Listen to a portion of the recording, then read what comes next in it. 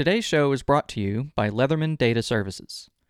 How would things have gone for LaSalle if he'd had a good map maker to find the Mississippi? What if the Santa Fe expedition had been able to commission a detailed survey plot of all the wells and springs from Texas to New Mexico? If Leatherman Data Services had been around back then, Texas history may have turned out differently. Leatherman Data Services are experienced cartographers who share your passion for the past. They provide high-quality mapping and geographic data services for historians, archaeologists, and cultural resource management firms, people who plumb the depths of history and need their maps to be accurate. If you think you may need their services, you can contact Leatherman Data Services by sending an email to leathermandataservices@gmail.com or find out more at their website, leathermandataservices.com. We thank Leatherman Data Services for sponsoring this episode and many others on the History Podcasters Network. You can find more shows like this one at historypodcasters.com. You know, if I turned you loose in like an open Texas field with no roads and I said, I need you to move this cannon. Howdy, you're listening to Come and Take It, a talk show about Texas by Texans, where three friends born and raised in the Lone Star State share our views on the history, culture, and just what it means to be Texan. I'm Mike Zolkowski. And I'm Sean McIver. And I'm Scott Elfstrom. Today we look back at the long and bloody history of one of the most fought-over places in Texas, La Bahia de Goliad. But first, who's your favorite non-TV reporter, TV celebrity? From the University of Health Science Center in Houston, I'm Dr. Red Duke. I personally like Joe Bob Briggs and his midnight movie reviews. And I like the Texas Rattlesnake, Stone Cold Steve Austin. And that's the bottom line, because Stone Cold says so. We all know that most people would consider the most hallowed grounds of Texas history to be the Alamo in San Antonio, where Texas patriots stood their ground against Santa Anna's army, or maybe the field of San Jacinto near Houston, where Texan patriots won their independence from Mexico. But in many ways, the town of Goliad, and specifically the Presidio La Bahia, is as hallowed as those other great sites. Goliad has seen more battle and bloodshed than practically any other place in Texas, and the massacre of Fannon's doomed command in the spring of 1836 was as much a rally cry to Texas independence as the Alamo. Why is Goliad so important to the history of early Texas? Well, let's take a look back all the way to our very first episode, French in Texas. Now, if you remember, we talked about Texas in the 1600s as being part of the Spanish Empire, but not actively controlled or colonized by them in a serious way. Early conquistador expeditions explored Texas in the 1500s, but they decided that it was too far away from the rest of New Spain, and with no gold or easily obtained riches, there wasn't much reward to be had in having to drive out the Indians who were already living there. As a result of this neglect, in 1685, French explorer Robert Cavelier de La Salle attempted to set up a colony in Matagorda Bay, which is on the Texas coast, where he had landed by mistake when searching for the mouth of the Mississippi River. La Salle's colony failed due to lack of supply and the hostility of local Native American tribes, but it did attract the notice of the Spanish, and it drew them north to expel the French intruders. They may not have had much use then for Texas, but the Spanish weren't about to let the French take it from them. That's my toy I'm not playing with, Frenchie.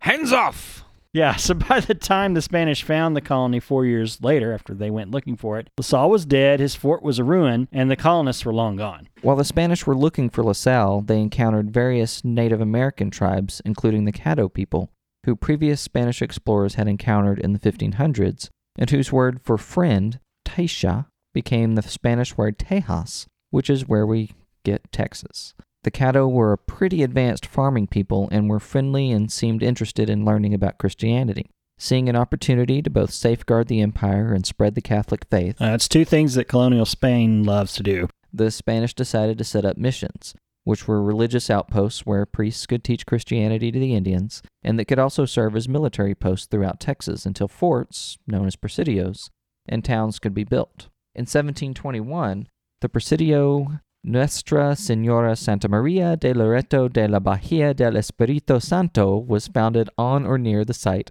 of La Salle's Fort St. Louis, where the Guadalupe River empties into Matagorda Bay, and a year later, the mission Nuestra Señora de la Bahia del Espíritu Santo de Zúñiga was founded nearby. The Presidio was most commonly called La Bahia, meaning the bay. In 1725, the Presidio and fort were moved further up the Guadalupe River into what is now Victoria County.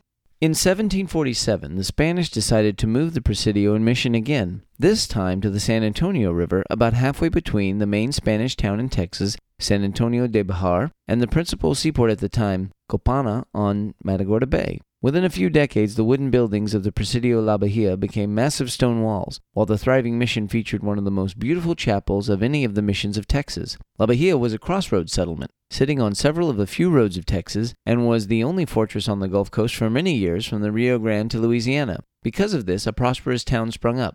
By the late 1700s, the mission was the center of the first large cattle ranch in Texas, with 40,000 head of cattle roaming free, herded by Indian residents of the mission, who became the first vaqueros, or cowboys. So the first cowboys in Texas were Indians. The very first cattle drives in Texas occurred as vaqueros drove cattle from La Bahia to Spanish New Orleans.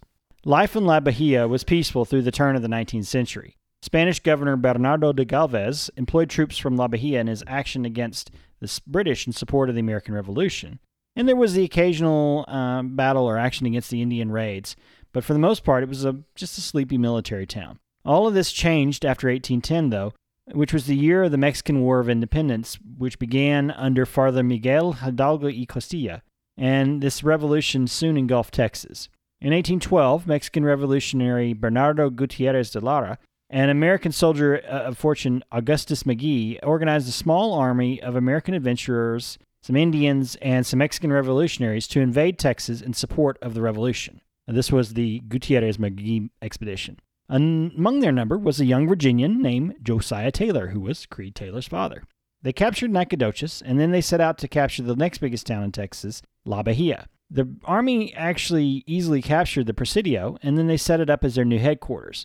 Spanish Governor Manuel de Salcedo led an army to La Bahia and set up a siege which lasted for 4 months, and it's one of the longest sieges in American history. McGee died at La Bahia and was succeeded by Samuel Kemper, who led his men to finally force Salcedo to retreat to San Antonio de Bahar. It was soon also captured, and the Republic of the North was founded. This republic was short-lived, though, and it was defeated by Spanish forces in 1813, and La Bahia was recaptured by Spain, at least for the next couple of years. The fighting would not end for La Bahia, though. In 1817, survivors of the Republic of the North returned under Captain Henry Perry to unsuccessfully attempt to take the Presidio, as did forces under another filibuster, James Long, in 1821. Long was defeated after a bloody fight, but that year, Mexico finally achieved its independence from Spain, and La Bahia became a major part of the defense of the new Mexican Republic, especially in defense of the new Anglo colonies that began to settle in Texas. La Bahia remained strongly Tejano in character, and in 1829, its residents decided that it no longer made sense to call the town the Bay, since it hadn't been on a bay for over a century. The name of the town was changed to Goliad, which may have been an anagram for Hidalgo, the father of Mexico's independence, and that's what we'll call it from this point on. It was during this time that the old mission was secularized and closed, with most of the compound being disassembled and eventually falling into ruin. The Presidio at Goliad was critically important to the province of Texas, and as tensions between the Texians and the Mexican government exploded into war in October of 1835, Goliad would be one of the earliest targets for Texian revolutionaries. Late at night, on October 9, 1835, barely a week after the Battle of Gonzales, which is just 60 miles to the north, 125 men under George Collingsworth, Placido Benavides, and local merchant Phil Dimmitt attacked the undermanned garrison at Goliad. Collingsworth men got tangled up in a mesquite thicket before the attack and encountered Ben Milam, former soldier, adventurer, entrepreneur, impresario, and all-around great Texas character. Milam had been a friend and partner of Dr. James Long back in the 1820s, and who had just broken out of a Monterey jail for opposing Santa Anna. Milam joined the men on the spot and helped lead them out of the thicket and into the Presidio. After a sharp half an hour where Milam and the vanguard of the Texas force hacked through the gate with axes, the Texians defeated the Mexican garrison. After the battle, Milam is reported to have said, "I assisted Texas to gain her independence. I have endured heat, cold, hunger, and thirst. I have borne losses and suffered persecutions. I have been a tenant of every prison between this and Mexico. But the events of this night have compensated me for all of my losses and my sufferings." 1 Mexican soldier was killed and 3 were wounded. Only one man on the Texas side, Sam McCulloch, a free slave, was wounded. He may have been the first man to shed blood in the Texas Revolution. Gonzales, the guy, had been thrown from his horse and broke his nose, but I don't really count that. Some Mexicans escaped to warn other garrisons of the uprising, but most surrendered and were allowed to return to Mexico. The Texian forces captured $10,000 worth of arms and supplies, including heavy cannon, and some of these were sent to the main army as it marched to San Antonio de Béjar, along with Ben Milam and several other soldiers. Milam would die leading the Texian forces in the Battle of Béjar. The capture of Goliad cut off the main Mexican ports of Copano and Anahuac from the rest of the Mexican garrisons and from Mexico. Anahuac had been captured by William Travis and other Texas rebels. At the end of 1835, it saw Goliad as well as San Antonio and all of East Texas in the hands of the Texas forces, and many thought that the war was over. In December 1835, the citizens of Goliad drafted the first letter declaring that Texas should be independent from Mexico. Some Texians, including the Provisional Council that was governing the revolutionary state, thought that they should invade northern Mexico and seize Matamoros, the largest city in Coahuila. Somehow, in the confused political environment of revolutionary Texas, Colonel James Fannin, Colonel F.W. Johnson, and Dr. James Grant all managed to get appointed commanders of this expedition over the objections of Army Commander-in-Chief Sam Houston. Johnson and Grant convinced over 300 men from the Alamo garrison in San Antonio to join them and went to Goliad to launch their invasion. They were met by between 200 and 300 men under Fannin. They all managed to agree enough to head out to Refugio, another mission town 25 miles south of Goliad, to prepare. In January, General Houston arrived and managed to persuade Fannin and the larger portion of the force not to go ahead and to return to Goliad, where they renamed the Presidio Fort Defiance. Grant and Johnson wouldn't be dissuaded and went ahead with about 100 men to San Patricio, further south still, to gather horses for their expedition. By this time, though, Santa Anna's forces had reached the Rio Grande, and part of his army, under General Jose de Urrea, and roll up the forces based out of San Patricio, Refugio, and Goliad. While Santa Anna concentrated on recapturing San Antonio, Grant and most of his men were killed or captured, and Johnson escaped with just a handful of men. This left Colonel Fannin with over 400 men in Goliad, which was the largest Texian force anywhere in the state, although most of them were volunteers from outside of Texas. Fannin was a strange guy, something of an enigma in Texas history. He was a Georgian who had gone to and flunked out of West Point as a young man. He'd been a merchant in Georgia and came to Texas in 1834 to run a plantation and, it appears, to also trade and smuggle slaves. He was one of the few men to join the early volunteer forces who had any real military experience, and Houston made him his inspector, which was effectively his second in command in the regular army. Now, Fannin was a capable administrator, and he was passionate about the cause of independence. He wasn't always a very effective commander. He often seemed aloof and strict with his troops, and was also pretty indecisive in a lot of things. In late February, messengers from the Alamo garrison under William Travis and Jim Bowie reached Goliad to report that Santa Anna has surrounded the mission fort and pleaded for reinforcements. On February 26th, Fannin set out with most of his troops towards San Antonio. They only made it a few miles before turning back because of their inability to cross the San Antonio River with their cannon and supplies. Despite repeated pleas by Alamo messenger James Bonham that Fannin try again, Fannin's force was still in Goliad on March 6th when the Alamo fell.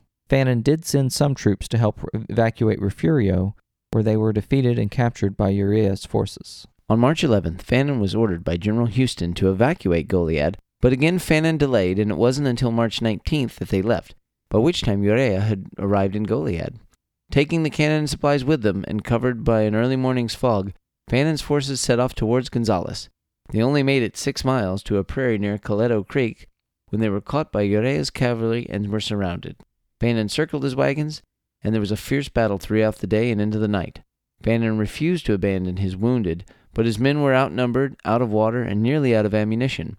So Fannin, who himself had been wounded in the fighting, sought terms from Urrea. Fannin agreed to surrender on the terms that they would be treated well and cared for until the war was over. The next day, Fannin's men were marched back to the Presidio, where the wounded were treated and all were fed. They were joined by the survivors from Refugio. Urrea, meanwhile, wrote to Santa Anna of his victory, and he asked for further instructions. Unfortunately for the Texians, Santa Anna had ordered that no prisoners would be taken, and armed foreigners taking up arms against Mexico would be treated as pirates and executed. Urrea tried to argue with Santa Anna that Fannin had surrendered honorably, and he pleaded for clemency. But in the end, Santa Anna ordered one of Urrea's subordinates, Colonel Jose de Portilla, to execute all of the prisoners. Early on the morning of March 26th, Palm Sunday, Portilla's men marched the able-bodied Texans out of Goliad on the San Antonio Road, where they were lined up and shot. Those not killed right away were clubbed and bayoneted to death. Around an hour later, 39 wounded men were killed in the Presidio. Fannin himself was taken into the fort's courtyard and to be killed last. He asked that his personal belongings be sent to his family, that he be shot in the heart, and that he be given a Christian burial. After he was assured of all these things, he was shot in the face, his belongings taken by the soldiers who had killed him, and he and the other victims of the massacre were piled up and burned. Around 330 men were killed that day. 30 men were spared by a Mexican officer to serve as doctors and laborers, and another 30 men escaped death by feigning death or breaking through the cordon of Mexican soldiers. They were sheltered by brave residents of the town, and most of our accounts of the massacre come from these survivors. The news of the massacre of such a large force coming so soon after the fall of the Alamo sent shockwaves throughout Texas. These two events combined to show the Texians just how deadly serious the conflict was. But while the defeat at the Alamo produced panic, Goliad produced a different effect. According to historian William Brandl's book, Goliad, the Other Alamo, it served to galvanize the Texan war effort. The outcome of the Alamo was to be expected. The men who fought there knew that it was to the death, with no chance of victory without outside help, but a sacrifice that they willingly made. The massacre at Goliad, after an honorable surrender, told them that Santa Anna would settle for nothing but blood, and that there would be no negotiated peace without victory. 3 weeks after the massacre at Goliad, General Sam Houston's small army caught Santa Anna literally napping, attacking his army while it was resting and encamped in a bayou near what is now Houston, winning the Battle of San Jacinto. As Sam Houston's men charged towards the Mexican camp, their famous battle cry was, "Remember the Alamo, remember Goliad." And in one of the most shocking victories in history, they captured Santa Anna and won independence for Texas. After the Revolution, Mexican troops left Goliad and remained an important town in South Texas, but gradually shifted its character from a Tejano one to an Anglo one. The Presidio was closed, and it and the mission fell into ruin, but the town became the county seat of Goliad County, was an important hub in the ox cart network, Ox carts! and was home to a few early women's schools and colleges as Texas became a state. Goliad was a center of tensions between Tejano and Anglos in the years leading up to the Civil War, and after the war was plagued by similar outlawism and violence as its neighboring counties, Karnes County and DeWitt. The town reached its height of prosperity in the 1890s, but in 1902, a massive tornado ripped through the town and killed over 100 people. The decline of South Texas' cotton and cattle industry saw the town diminish over the years, but it remains a viable community. In the 1930s, the Texas Centennial drew attention to the sad state of Goliad's historic sites, and both the mission and Presidio were rebuilt, and monuments to Fannin and his men were constructed. Today, the Presidio of La Bahia is one of the state's most important shrines to Texas independence, and looks much the way it did on Palm Sunday in 1836. So I think this would be a good time for us to share our thoughts on Goliad. Right, and I've always wanted to go to the Presidio. I know you said it's way out in the middle of South Texas and there's nothing really there, but I've been to the Alamo and I've been to San Jacinto, and I think Goliad is really, it's kind of the holy trinity of Texas Revolution, Texas independence. But it has such a rich and long history beyond just that Palm Sunday. The Gutierrez-McGee expedition and Long and the Spaniards and back to the 1700s. And I think it's got such a rich history, and it really encapsulates most, like the thread of history from Spain to Texas. And that's really what I would like to be a part of that and to have that experience, to see that. Yeah, and it just, like we said in there, it just really drives home the bloodthirstiness of Santa Anna and his decree that there would be no prisoners, and they realized, this is for real. We've got to really fight this now. Right. And when they captured Santa Anna, I mean, there was serious debate and conflict in the Texas government over whether they should execute him and try him as a war criminal, because it was, in our modern terms, it was a war crime. I mean, they surrendered honorably, and he had them executed. An interesting thing to me about Goliad is that it's part of this network of these Texas cities that are not as important today as they were at the time. Like Indianola and like Helena and things like that. Gonzales, right. Indianola, Helena, Gonzales, all these were these places, these stops between the coast and San Antonio. And today they're just small towns. They're small towns, they're small communities. Goliad is very well aware of its historic roots, as is Gonzales. And there's lots of historical pieces to see there about the Texas Revolution. They have, again, that small Texas town feel. All of these places we talk about in this Texas Revolution are interesting to me because they're all a stone's throw from my mom's house in Kennedy and my dad's house in Polk. Like you drive down there from Dallas, you see the sign, turn here to go to Goliad, turn here to go to Gonzales, Cuero's this way. And you realize it's like, okay, it's not that far from one point to the other as you kind of work your way down the coast. Another thing that's interesting, I think, is we talked earlier. We talked about the Alamo in a previous episode, John Wayne's The Alamo, and the legend of the Alamo. And there's not as much of a legend with Goliad because it's such a sad occurrence. It's such a sad incident. And I talked about that. Fannin's kind of an enigma. He's the reluctant martyr, but he was a very capable person. He was very brave and personally and very honorable. But he has the stigma that he couldn't get to the Alamo, and then that he went, tried to leave Goliad and got caught in a prairie and didn't leave. If he'd stayed at Goliad, it would have been another Alamo, but they would have taken a lot more with them because Goliad was a very powerful fortress. I mean, it was much more modern and well equipped and well supplied than the Alamo was, and he had, at least twice as many men there. So it would have been another Alamo, but I think Fannin kind of gets a bad rap as well for what happened. He thought he was doing the right thing, and it's kind of here or there with that. Makes me sad. Yeah, it's a very sad story. But there's also such a rich history, and it is so important to our history that we talk about this, and we remember as we're coming upon the anniversary, and this week that the show airs, it is the anniversary of that Palm Sunday when the Goliad Massacre occurred. Yeah, and just thinking about the battle cry, remember the Alamo, remember Goliad, and, I remember learning that in Texas history, but when you hear other people from outside of Texas echo that, they always stop at remember the Alamo. Right. So it's kind of, I don't want to say it's like the secret history, but it's one of those things that we as Texans that grew up here and taken our Texas history class, we remember Goliad, other people just remember the Alamo. It's been an interesting couple of weeks talking about the Alamo, talking about Goliad, talking about a lot of these early heroes of the Texas Revolution because, I moved around enough as a kid that I saw a lot. I lived in several different districts, but all of the schools that I went to, they were all named for these guys. There was a Bowie, a Crockett, a Travis. There was a Fannin Elementary. There was a Bonham Elementary. There was a Long Elementary.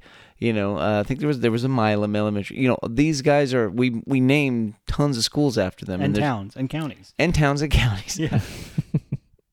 And knives. So there is a remembrance of these people and their names that most Texans are familiar with in their community. But it's an interesting point you made about Fannin that, he's fairly ill-remembered in some aspects of he was a Texas revolutionary, but they make him seem like almost a Mr. Magoo character, sort of stumbling, bumbling, and just being an ineffective leader. But you're dealing with a ragtag band of people. They're not the most disciplined. Everybody, and you're put in these very impossible situations that are hard to see your way out of. Well, and I recall the line from John Wayne's Alamo from Sam Houston when he comes to, passing through San Antonio and goes to visit Travis, and he's like, I'm the commander-in-chief of the Texan Army, but I don't have an army. I've got a bunch of guys that I have to turn into an army. And that's kind of the whole story of the Texas Revolution is like, here's a bunch of guys, a bunch of volunteers from elsewhere, all coming to fight for independence, and they've basically got a clock running, which that clock is however long it takes Santa Anna to get from Mexico to Sam Houston. It's like he's got that much time to pull these guys together and turn them into an effective fighting force. Even Sam, his actual army rank was never above a lieutenant. And when he was in the army, he was governor of Tennessee. But they gave this commission of a colonelship and kind of second in command of the army to a guy who flunked out of West Point and he never served in the military since. But it was like he was the best resource that was available because it was better than a lot of people that didn't have any experience. We criticize Fannin because they say, well, he only got 6 miles. But, if I turned you loose in like an open Texas field with no roads and I said, I need you to move this cannon 6 miles that way with a horse, you would be... Or these oxen. Or these ox. You'd be lost. You'd be like, I don't know how to... Okay. So there's the logistic part that I think is hard in modern times. Cross a river. Yeah, now you got to cross a river. When you visit the Alamo today, they have a big plaque on the wall that talks about these are the volunteers and the people that died here. And A lot of the ones they highlight, there's people, they show where they're from. They're from Tennessee, and there's people from all over, all they over. have the flags of all the states and countries where these people are from, too. Exactly. And so it's kind of an interesting thing of, it's not just a ragtag band of people we have to turn to soldiers.